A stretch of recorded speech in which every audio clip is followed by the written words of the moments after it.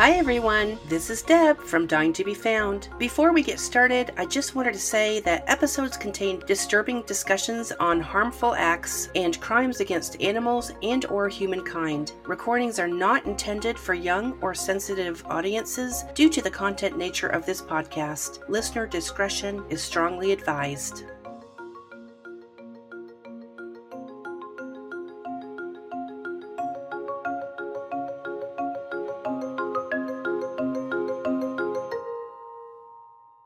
Hi everyone, I'm Deb. And I'm Shelby. Welcome back to Dying to Be Found, where each week I get together with different family members. Today, my daughter Shelby is here to listen to an unsolved crime that Shelby is going to go all the way back to the 1970s. I know you had mentioned before we started recording that you had not heard of this. First of all, I want to wish you a happy new year. Can you believe it's already 2024? No. Oh my gosh. This year has flown by. Time flies when you're having fun. I wouldn't call it fun.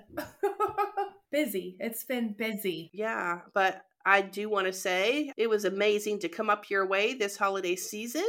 I got to see the town where I began my teaching career. I got to see your awesome new restaurant. How's that going? It's going wonderful. We have been closed this week just to kind of give everybody a break after the holidays. So starting Tuesday, we'll be back up and running. Yep. Oh, you're a good boss. That's nice. An interesting fact, the retail space that you have is where I used to get my hair done. So I thought that was pretty cool. Oh my gosh. Yeah, it was a nightmare cleaning that place to turn it from a hair salon that had been a hair salon for, I don't know, at least 15 years, I would say, maybe even longer, and turning that into a restaurant. Yeah, but you guys opened pretty quickly, so good for you.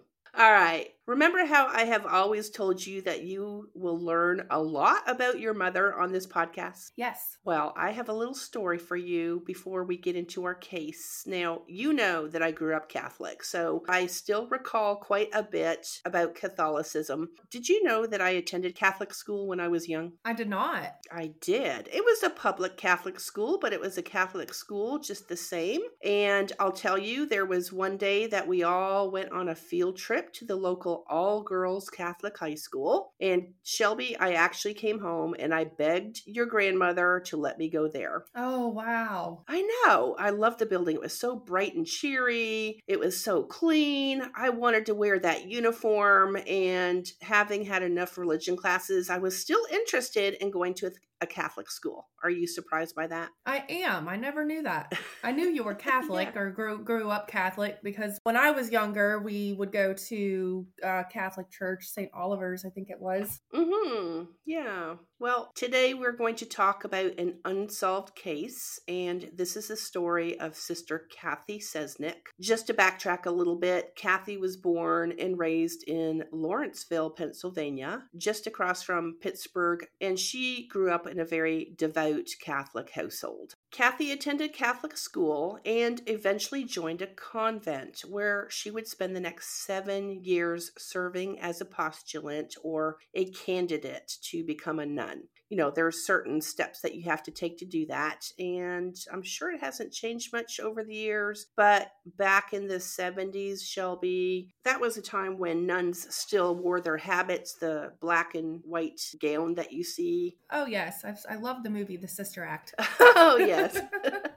All right. During this time as a postulant, you take classes to learn more about religious life, you pray, and participate in apostolic works. By July 21st, 1967, Cathy made her vows to begin her life as a nun, and she dedicated her life to the convent of the School Sisters of Notre Dame. Cathy went on to teach at Archbishop Keogh High School, an all-girls school associated with the Archdiocese of Baltimore. By 1969, Sister Cathy began experiencing fatigue. There were a lot of changes coming from the Vatican.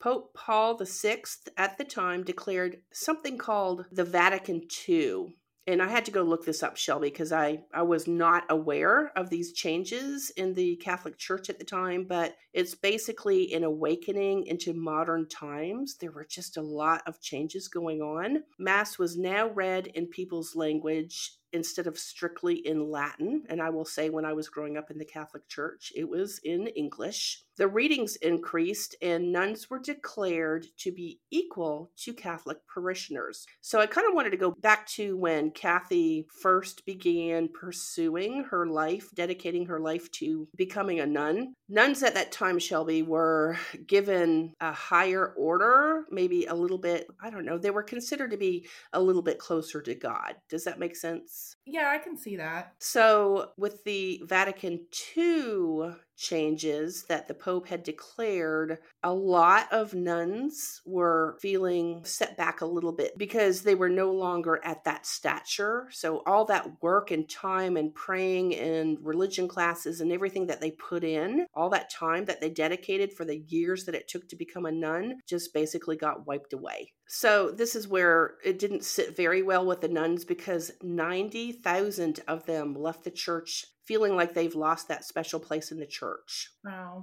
Now, Cathy was not one of those nuns who left the archdiocese, but she did start missing a lot of school. And this was a time too, Shelby, where nuns were no longer required to wear the habits, and she just wore regular dresses during those times, and she could move off the convent property. So she actually went out and got a small 2-bedroom apartment that she shared with another nun. So she's just out in society, just like you and me. Wow. On Friday, November 7th, 1969, Cathy had left to run errands around 7 p.m., but never returned back to her apartment. And by 11 o'clock that night, Cathy's roommate was worried that she had not returned home. I believe, Shelby, she was literally going out to get some dinner rolls and maybe pick a couple things up for dinner.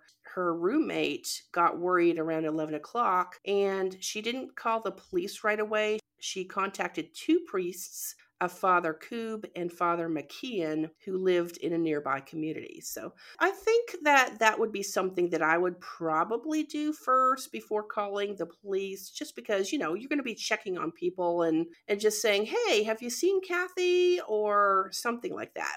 I mean, that's a natural reaction to me, don't you think? Right. Oh, yeah, I agree. Well, the 2 priests arrived at Cathy's apartment around 1 a.m. to speak to Cathy's roommate before calling the police, and then set out by foot to begin scouring the neighborhood for her. They found Cathy's car parked nearby the apartment where she lived, but not on the premises of the apartment complex, because nothing seems suspicious other than Cathy's car being parked at an odd angle. Okay, so the car is off the apartment complex property and it's parked at an odd angle, so that's not suspicious? Yeah, I would find that pretty suspicious. Well, Shelby, I had just mentioned that I didn't think it was odd that you would start calling friends first before you call the police, but police found it rather odd that Cathy's roommate would call the priests before them. Yeah, I would agree. I mean, I don't know why they would find that odd. It could have been their behavior, who knows? I didn't see anything in the writings, anything in the articles about that, but you just never know, because police are always on their guard anyway. Right. On January 3rd, 1970, 26-year-old Cathy was discovered by 2 hunters in Lansdowne, Maryland, just outside of Baltimore. And Shelby, this is about 5 miles from her home. Oh. I know. She was covered with snow and lying on her back. She was partially nude and on a hillside close to a garbage dump. The interesting thing that I found here, Shelby, is that Cathy's purse and 1 shoe were within just feet from her body. Wow. Unfortunately, Cathy was too decomposed at this time to determine her exact cause of death, because it had appeared that she had suffered from blunt force trauma to the head. And to make matters worse, wild animals had found her before the hunters had. So did the insects. So investigators could only discover her identity with the contents inside that purse that was lying nearby. So interesting that her purse was still there, obviously. Wow. And it was only 2 months. Exactly. And it was in the colder weather too. So to me, that's a little odd. Yeah, same. I mean, I thought that would have been able to kind of preserve her at least a little longer. I mean, animals, I guess. That's a little more difficult. Yeah, the animals are one thing, but the insects is what surprises me. For sure. Well, after Cathy's discovery, police began focusing on one of those two priests that I had mentioned, and this was Father Koob, which police had learned that Cathy had written him a letter that was dated November 3rd, 1969. So I'm going to read the little excerpt from here, and you can kind of get a general idea what their relationship was. Quote, "My very dearest Jerry, if ever I should leave you is playing on the radio. I'm all curled up in bed. My period has finally started 10 days late. So you may say I'm moody. My heart aches for you. I must wait on you, your time and your need, even more than I had before. I think I can begin to live with that more easily now than I did 2 months ago, just loving you within myself." Unquote. So I'm going to stop there. Cathy went on to tell Father Koob that she wanted to have his children. Ooh. Okay, first off, we're going to say that this was a little scandalous because priests and nuns don't have that kind of relationship in the Catholic Church. Priests don't even get married, right? No, I don't think either of them. no, they do not get married. So interesting that the police are going to show a little bit of interest in Father Koob here because priests at that time were supposed to be celibate. I don't think anything's changed over the years with that. Father Koob did have an alibi on the night that Cathy disappeared. He claimed that he and Father McKeon had pretty much hung out all night. They went to dinner. They caught a movie. It was called Easy Rider. And I think that was a pretty popular movie at the time, Shelbs. This alibi seemed pretty legit. And I wanted to mention, too, that the priests took not only one, but two lie detector tests just for good measure. They both passed with flying colors. So I'm not really surprised because we know that priests are going to be honest. Although sexual relationships between the priest and a nun is a no-no, they did, to me, just from what I read, seem to be following an honest life. I mean, they both passed 2 different lie detector tests, so that should be a pretty good indication that they didn't do anything. Yes, absolutely. Police went on to take an active role in the investigation and did come up with some pretty good leads all the way through 1977. So they were on the case for a good 7 years since Cathy's death, but unfortunately, the evidence did seem to run out, and Cathy's case went cold for another 15 years. Did it say when she left to run errands, and they probably wouldn't have had video surveillance. I was just wondering, like, maybe could they figure out kind of her track and where she was going and what she was doing before she went missing? Yes, I think that she distinctly said she was headed for a specific store to pick up dinner rolls. That's right. Okay. So kind of like, I'm going to run out to the grocery store, I'll be right back sort of thing. Okay, so Shelby, what do we know about crime and deceit? They don't stay buried forever, do they? No. You know, somebody's got to talk, somebody might become suspicious. By 1992, 2 women came forward and filed a lawsuit against the Baltimore Archdiocese, claiming that they had been sexually abused by Father Anthony Joseph Maskell when they attended Archbishop Keogh High School at the same time that Cathy Cesnik taught English there. Now, here's the clincher. One of the women testified in court that in November 1969, Father Maskell took her to the garbage dump near Lansdowne, Maryland, and showed her Cathy's body. Ooh. I know. Father Maskell told her that she would be next if she did not keep her mouth shut. So here we go with the scandal. These 2 women also went on to testify in court that they knew of several other students at their high school that were also being sexually abused by Father Maskell, and they went to Sister Cathy for help. Oh, wow. I know. Okay, so this woman of God, is just given this information, and ethically, morally, I'm pretty sure if I were in that situation, I mean, I'm an educator and I am mandated to report things like that. I don't know how the laws were back then, but besides being a mandated reporter, she's also a woman of God. So she is definitely facing some moral issues. Right, absolutely. I wonder if she went to Father Maskell and said something, and that's possibly why he did away with her. You know what? I kind of wonder the same thing. None of the articles that I read said, of course, he's going to deny, deny, deny. So we will never know that answer. But I have to, in my mind, think that she probably had a conversation with him, or at least to say, hey, there's a couple of students who came to me to tell me something that I just wanted to ask you about. But ultimately, the courts ruled in Father Maskell's favor because the judge ruled that repressed memories don't count in extending the statute of limitations. So, too much time had gone on to prosecute Father Maskell. This was 1992, so this was 22 years after Cathy's body was found. Now I wonder why it took them so long to come forward. Did he pass away? Did it say he had passed away? I don't think so. No, because this was taken to the prosecutors and the judge ruled in his favor. I don't know. We'll get back to that. It's been a couple weeks since I wrote this script. So I don't believe that he had passed away at this time, Shelbs. All right. To make a long story short here, there was never enough evidence to prosecute Father Maskell in Cathy's murder. But there's a lot more to this story, which I will mention in just a little bit. Because, Shelby, I came across a Netflix documentary out there. It was made in 2017, and it's called The Keepers. Now, Cathy's case was mentioned in this docuseries. I did not watch it simply because I think there is a ton more information that would take me down these rabbit holes, and I really wanted to concentrate on Cathy's case here as opposed to looking at the docuseries that had all this scandal going on with the church. So I wanted to stay away from that.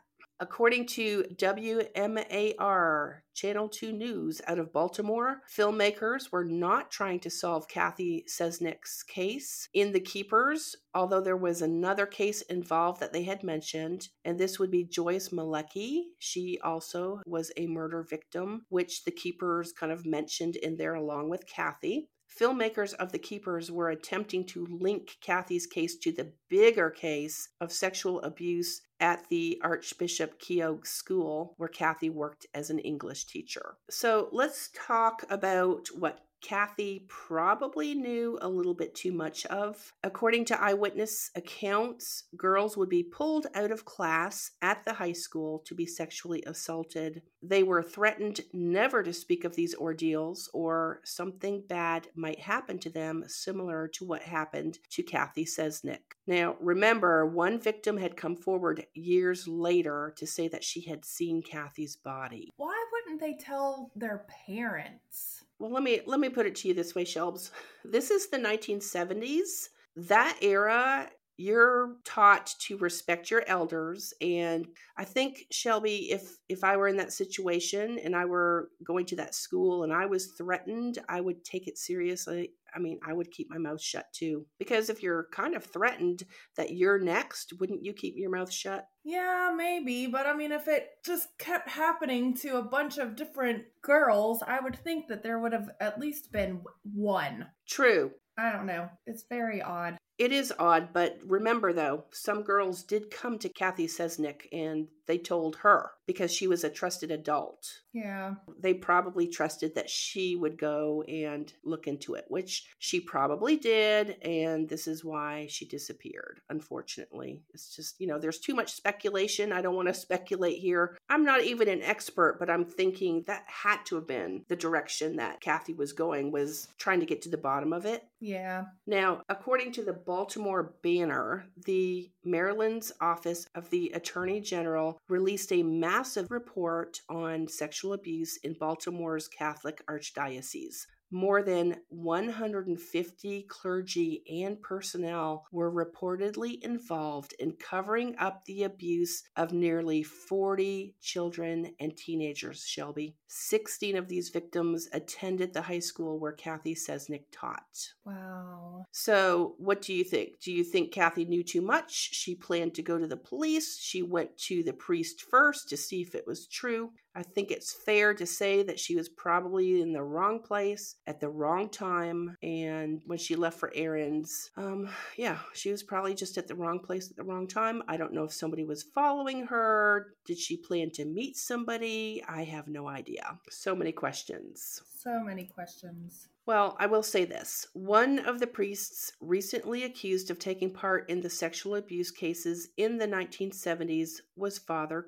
Koob. Remember, that was the priest that Cathy had written that letter to. Right. So he had always maintained his innocence, but my recommendation here is just go watch The Keepers. I personally did not watch it. I mean, I'll probably be interested. I actually wanted to record this first before I go and watch that and make my own decisions because it's a completely different circumstance. Yeah, I might have to watch that today.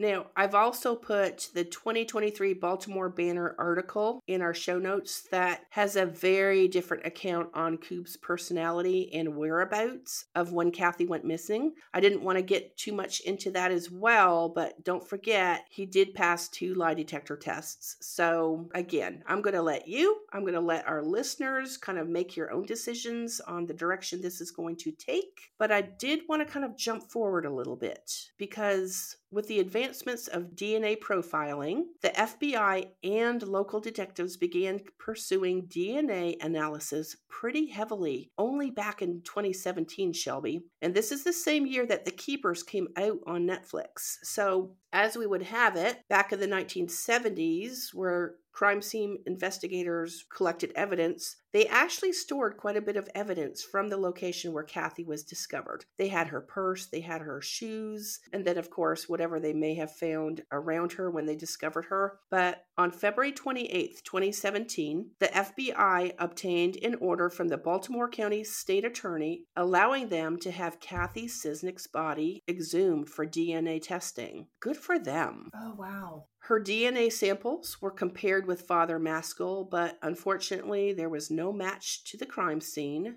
An additional half dozen other DNA samples were compared in this case, some that investigators believed were related to another crime activity. That would be Joyce Malecki. Now, I didn't really want to look her up either because I'm concentrating on Cathy's case here, but that would be also quite interesting to take a look at. I will say this just briefly. Joyce Helen Malecki was a 20-year-old girl that disappeared from the same district just 4 days after Cathy Cesnik. She was on her way to a mall to do some Christmas shopping. There was another girl who had disappeared, and this was 16-year-old Grace Elizabeth Montaigne. She disappeared from another shopping center close by, and her body was discovered September 29th, 1971. All of these murders, Shelby, occurred within a 30-minute distance of the Herondale Mall. So if you're thinking about somebody out there doing this, they're all in a crowded shopping area and they're all within 30 minutes of each other. I can easily say that whoever the perpetrator is, that would definitely be their MO.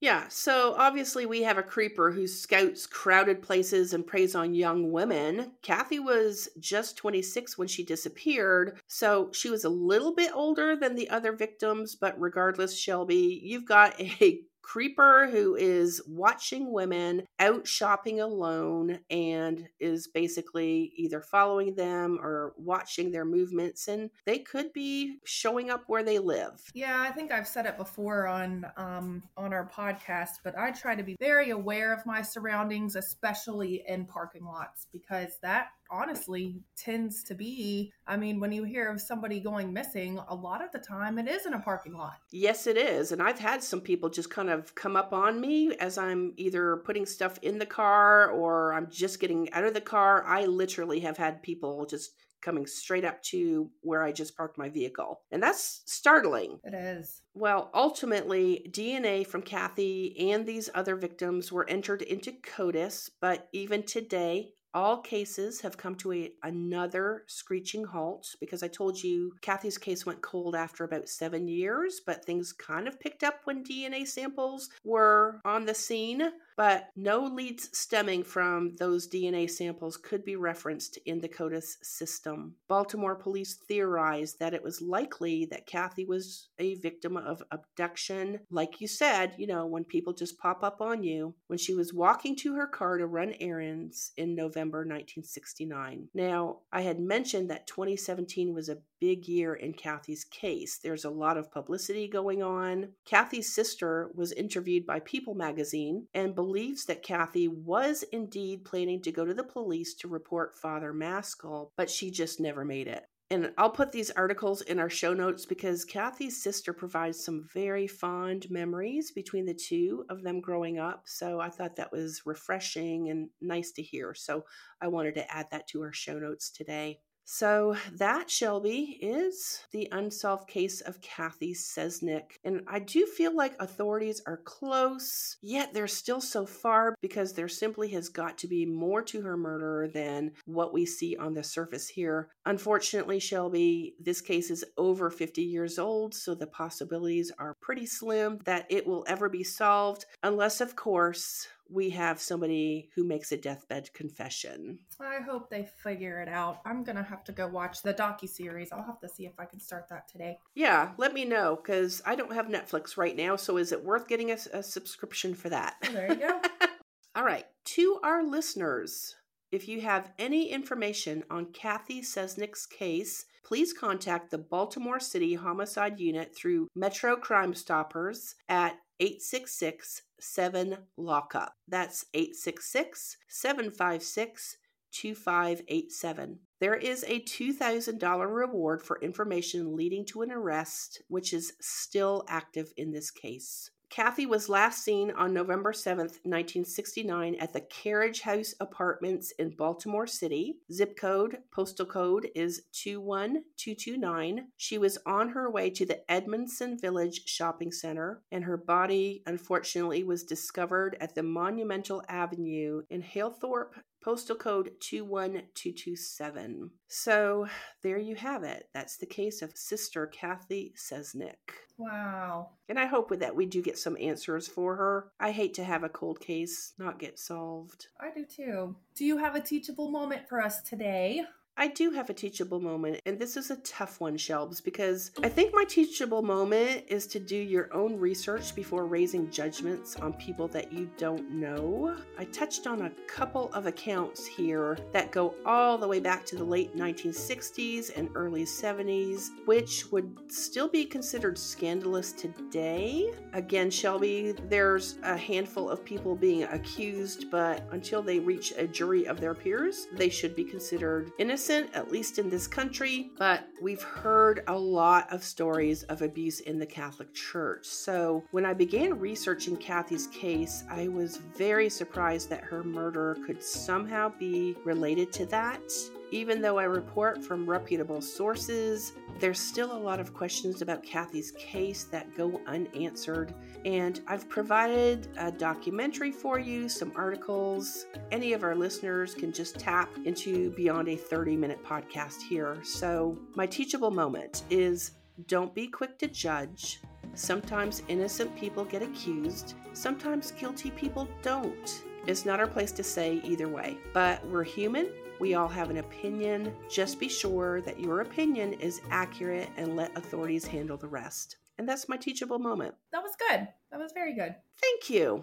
Well, another story in the books. We would love to receive feedback from our listeners on this storyline or any of our other episodes. And be sure to DM us on Instagram. If you have a storyline that you would like to hear, be sure to click on our Linktree account found in our show notes, where you can also find our social media, website address, and a little bit more. Until next time, talk to you soon. Happy New Year! Happy New Year! Thanks for listening to Dying to Be Found. Before we go, we would love for you to leave a review on your favorite podcast platform. Be sure to follow us on Instagram, Twitter, Facebook, and Pinterest at Dying to Be Found. You can access our website, email, social media, and storyline request form by clicking on our Linktree account found in our show notes. If you like our episodes, consider buying us a coffee at buymeacoffee.com/dyingtobefound spelled just like you see it on our logo. Feel free to message us on Instagram and let us know how we're doing. With that, be sure to check us out every Thursday wherever you get your podcasts. We will talk to you all next week.